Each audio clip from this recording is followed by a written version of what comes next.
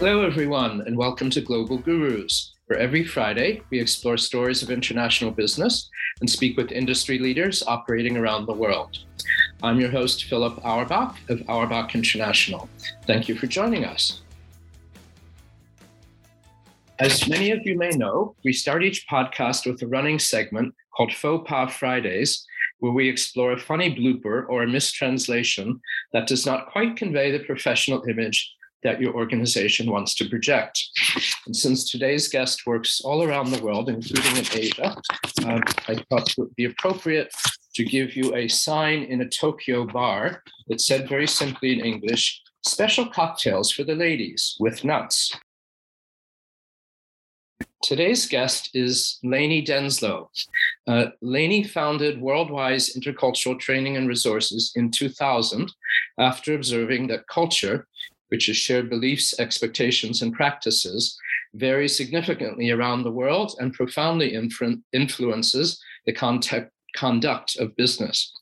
Her firm provides customized interactive workshops for professionals, providing the information they need to navigate culture differences to show up in today's complex, fast-moving business environments. Her mission is to ensure that her clients understand the fundamental aspects of culture, the key differences, and how they shape common business activities. And these range from what it means to be on time to contract negotiations and relationship building. And today, relationships are the key to doing business everywhere. Understanding cultural differences is essential.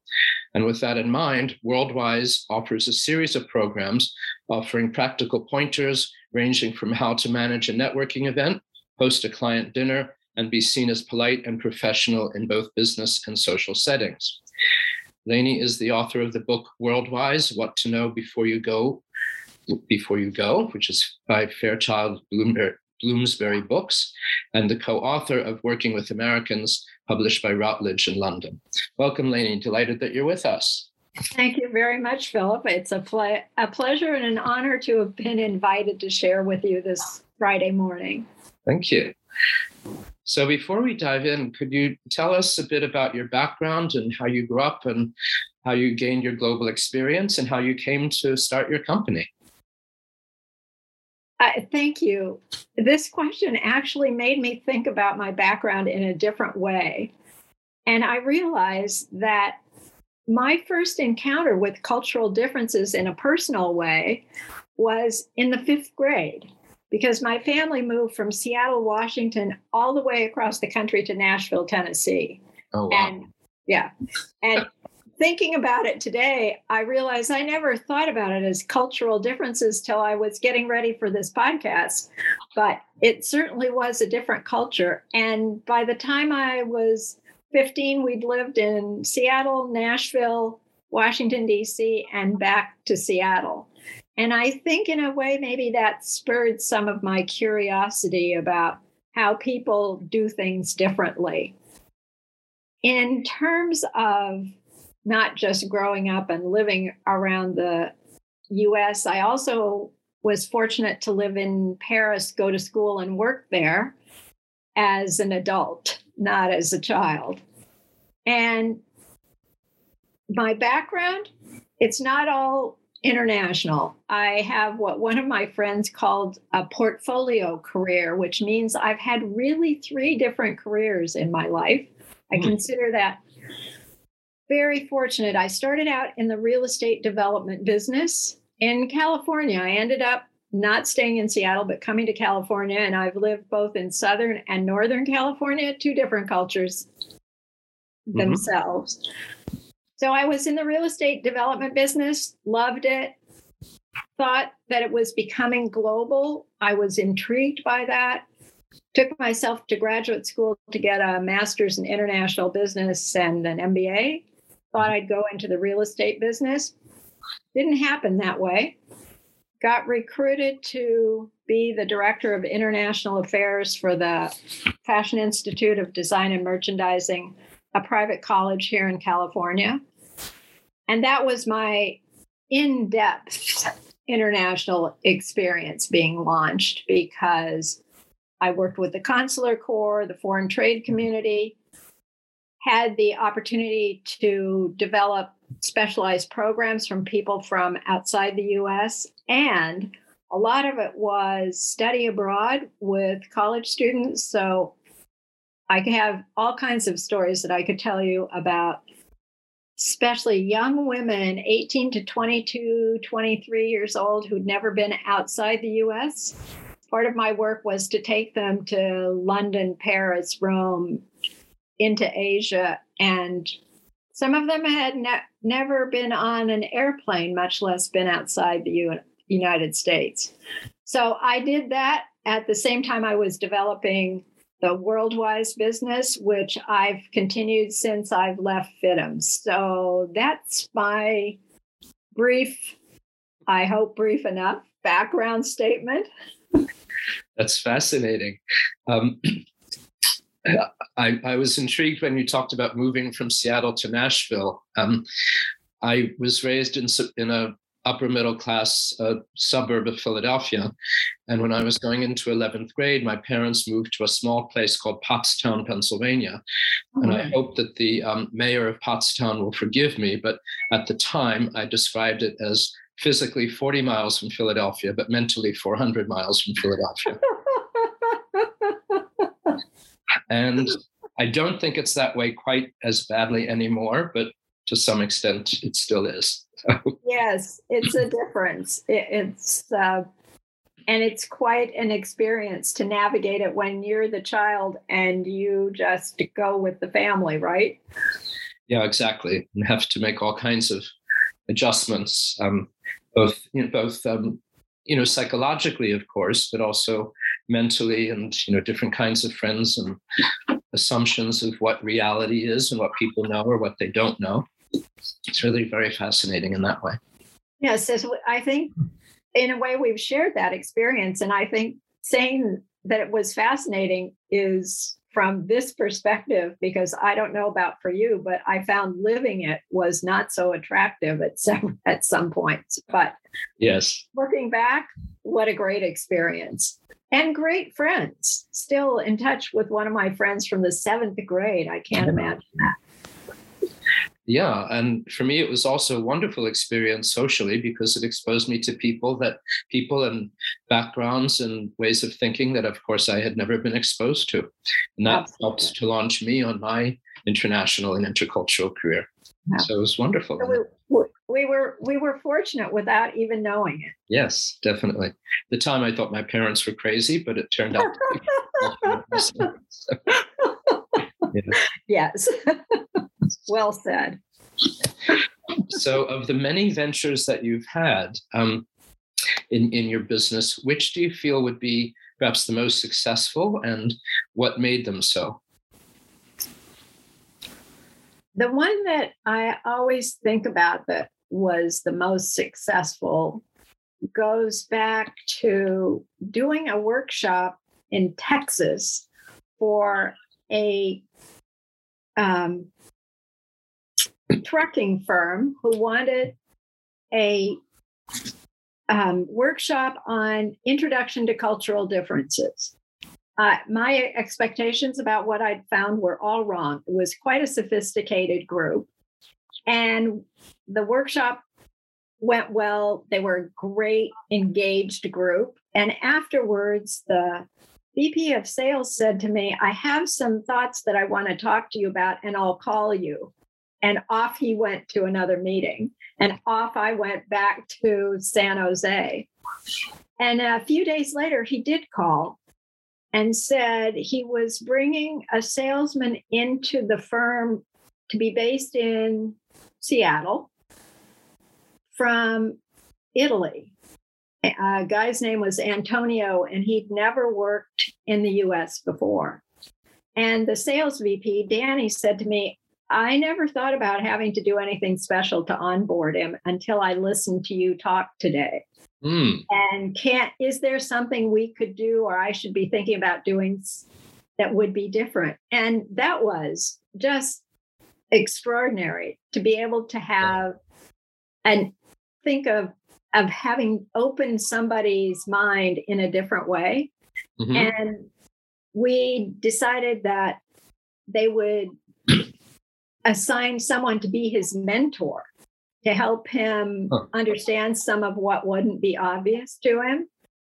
And more than that, to recognize that this is a sophisticated person that was coming with special interests. So he knew he was a soccer fan, a wine collector, that he was coming with his wife. Mm-hmm. So that Danny ended up deciding to give him season tickets and some swag for the professional soccer team. Wow. To have that in his hotel room, a collection of Washington State wines, and set up a tour of a winery for Antonio and his wife, so that they would both feel welcome and see that things that were important to them at home existed in their new environment. And for me, that was a huge success of being able to contribute to making a difference for somebody. That's marvelous. It's just, that's so fulfilling to see the immediate gratification that way. Yeah, it was extraordinary. It's still, I think, a favorite of mine. Yeah, definitely.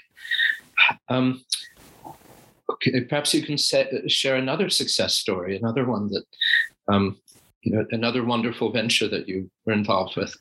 I can't, off the top of my head, I can't think. Well, I can think of little more snippets. That's fine. Doing a workshop, and I don't have to tell you at all that one of the big cultural differences is how people communicate.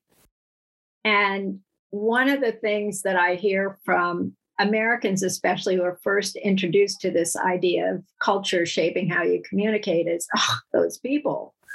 They just write all these emails that go on forever, and they want to know how your kids were and how was your weekend. And I still remember in a workshop, after talking about the why behind those communications that are not just so transactional, this woman said, "Oh my goodness, now I understand why they write those crazy emails. They're not so crazy after all." Okay, this will change her view of how she connects with her colleagues, who I think were from Brazil. And anyway, so yes, that's the kind of thing that for me, sometimes it's a small thing that I know sounds like, let me try that again. Sounds like a small thing, but I understand it as a shift in thinking that's going to make a difference. Yes, definitely, especially in a family-oriented culture like Brazil. It's very important. Right. So, yeah. Perhaps you could also share the opposite, which are some business blunders, cultural blunders that you've encountered. And I'm sure you could write a book about those. That you've done around. Well, as soon as I read that question, and you were kind enough to send a list of questions that we might touch, I had visions of being in a restaurant in Beijing, in China for sure, but I think in Beijing, because one of the projects that I worked on was a special program for the Textile and Garment Association in China. And they had come to the college to fit them to see if we could develop a special product development program for them. And I worked with their consultant and with the head of the association, who was Mr. Pan, and the consultant was Sydney. So Sydney and Mr. Pan and I did a tour of a half a dozen cities in China to talk about this program that we were offering. And they were absolutely fantastic people to work with. And it was a great program. And the trip was interesting and fun and, all those great things. And this was the last lunch. And there were a number of people at the lunch.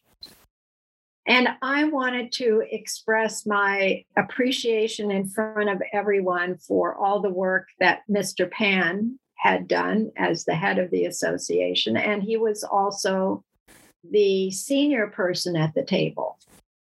And so knowing that in China, seniority, the older people are respected and honored, I thought it would be appropriate to express my thanks to him first. So I did a very nice little toast. Everybody toasted. Then there was a moment, and Sydney sort of giggled. that's not a good sign, and said to the group,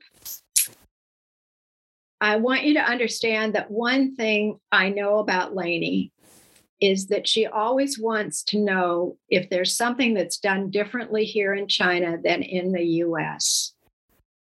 So she will be happy to have me explain to her. And at that moment, you can imagine I'm not breathing. She'll be happy to have me explain to her that although it was very gracious to offer the thanks to Mr. Pan, she really should have offered the first toast to Mr. Lee, who represents the government, who is going to be helping with the funding of this adventure. Now, I don't usually blush, but I'm sure my face was bright red that day. And I was horrified, but also grateful because he explained to people why I made what they might have seen as a blunder, a mistake, even an insult, and that he saved me a level of embarrassment by that explanation. So that was the blunder. That was the save, I suppose, and the kindness, even though in the moment I was just mortified. Yeah, like the old Southwest commercial, I just want to get away. Right. That's fascinating. So was this Mr. Lee, the Communist Party minder? Was he really involved with what you were doing, or was he in the background? It was not really clear, and it wasn't something to be explored. He had been at the presentation we made that morning, I think, vetting us. And of course, I practiced my presentation. They kind of coached me on what to say. And I did my presentation in English, and then they translated it into Chinese. And I was quite clear that they had given a different presentation than the one I gave, but there was nothing I could do about it. So they were, they were making sure that everything was appropriately focused and said. That's fascinating. It's wonderful. It's wonderful that, of course, you had that experience and that your colleague Sydney saved you in that way. Yeah. And I think that's one of the things that makes a difference is if you connect with somebody who's part of the culture, they can guide you in a number of different ways. Right. Absolutely.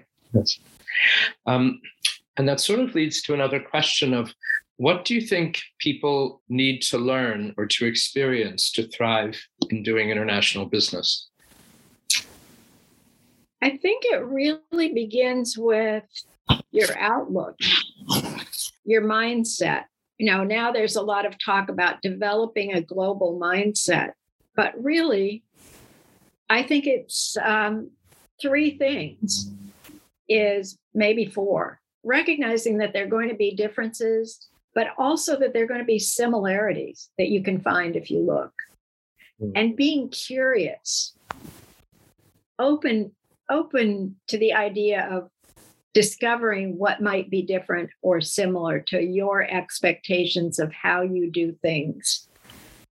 And being willing to learn and adapt, not change who you are, but know when there's a time to shift how you communicate. Maybe you write about how your weekend was, not just, please answer my question. Right. Build that relationship. But I think the first thing to be able to thrive in an international world is to be curious, to be open. Yeah, that's fascinating. If you are adjusting to a new culture for the first time, what do you think you need to study up on? Or what resources would you use to study up on something? Well, you could call me. Of course, because that's your business. But setting aside that silly answer, really once you have the idea that there are cultural differences, there's a wealth of resources. If you look online, there are companies who do training programs. There are consultants. There are great books that Kiss, Bow, and Shake Hands, which is a wonderful resource as an introduction to the idea of cultural differences. And the woman who is the author is, really cares and is very creative. The other thing is there are resources there. If you're talking about their consulates, their embassies, there are organizations, maybe a French-American Chamber of Commerce in your city that is all about building relationships and businesses. There are lots of what I'd call dual named chambers of commerce. Mm-hmm. So there are a wealth of resources, but it all begins with your own openness to the idea that there are things to be learned. Absolutely. That sounds fascinating. You're right. Could you share with us another blunder that you've encountered, either one of that you know of from your own company or someone else's? Because you've got this wealth of information about doing business internationally, and surely what you emphasize are both the similarities and the differences. Actually, I think another blunder came from a different trip to China, my first trip to China. I think some of my own blunder was probably not recognizing that everybody around me probably spoke English. And so whatever I said, and even when we used to take students to Paris, one thing I used to tell them is, when you're on the subway, remember that everybody can hear what you say and they all understand you. So don't talk about that woman's ugly green dress unless you want her and everyone else to know that. Oh my God, I can think about being on don't get me started. A more serious one is, and this is one I've read about, but I've seen it in different forms, is that Americans tend to be very independent. So when we travel, we're also very independent. And there are, I'll tell you this story and then we'll see if we have time for another one. Have to stop for a minute, sort out the stories for a second. Sure. But it's about having a delegation from another country come to see your company. So let's say you have a delegation coming from someplace in Latin America, and they come to see you in San Jose. Send a car to pick them up. Do not think that they should be like we Americans who I'll figure out how to get to the hotel, don't want to bother anyone. It's a sign of respect and welcome to make sure that you pick them up, you take them to the hotel, you make sure they're settled in. And then if I'm advising in Americans, I tell them, no matter how tired you are, you still have to say yes to going to dinner. Because when you arrive in a new city, someone invites you to dinner, you should say yes. Even if you'd rather be back in your hotel room, checking your email and going to bed. Right. It's about building the relationship, saying thank you. Yeah. The relationship and the trust and the rapport. So that business then can flow from that. Absolutely. And that is the heart of business every place in the world. Yeah, it's fascinating. Right. If you had the chance to give your current self some past advice, what do you think you would tell yourself? Travel early and travel often. Mm-hmm. Live outside your home country. Live outside the U.S. I had that experience, and it was transformational, not just in going and living in France, but the experience of coming back and seeing the U.S. in a different light. And that's not talked about enough, but I tell myself, study languages. My French is rusty, but it's serviceable. But I would be happy if I tried to study Spanish and Chinese, and both of them still came out in French, no matter what I was saying. But I would tell myself, really immerse yourself, go study languages, travel, be out in the world. Yes, my Italian gets mixed up with French and Spanish if I attempt to speak it, so I generally don't. And you reminded me of a story when I came back from France. In France, I only remember that there were policemen. I don't remember any police women. And when I came back to this country, I had an immediate encounter, something, there's a very minor traffic stop or something, with a police woman, and I could not think of how to address her. Because I know here one says officer, but I kept saying, I was referring to her as the Madam Policeman or the lady policeman. I just simply didn't know. I forgot in English how one did that. And I did not remember that we had female police officers here in this country, at least back then. This was a long time ago. Boy, that's a great story. One of those moments where you're just blank, right? I also forgot the English word for trash can when I moved back from Paris, because I never had to, I know in French it's poubelle, take throw this into poubelle, but I never had to say it in English when I lived there. So I couldn't remember telling my parents, how do I, take out the poubelle or something. So I bet that you had maybe an experience similar to me with the French. It took me a long time, and I still sometimes have to do it. If I want to figure out if it's going to be warm or cold outside, I had to go back to centigrade. Centigrade? Oh, yeah. Yes. Centigrade, yeah.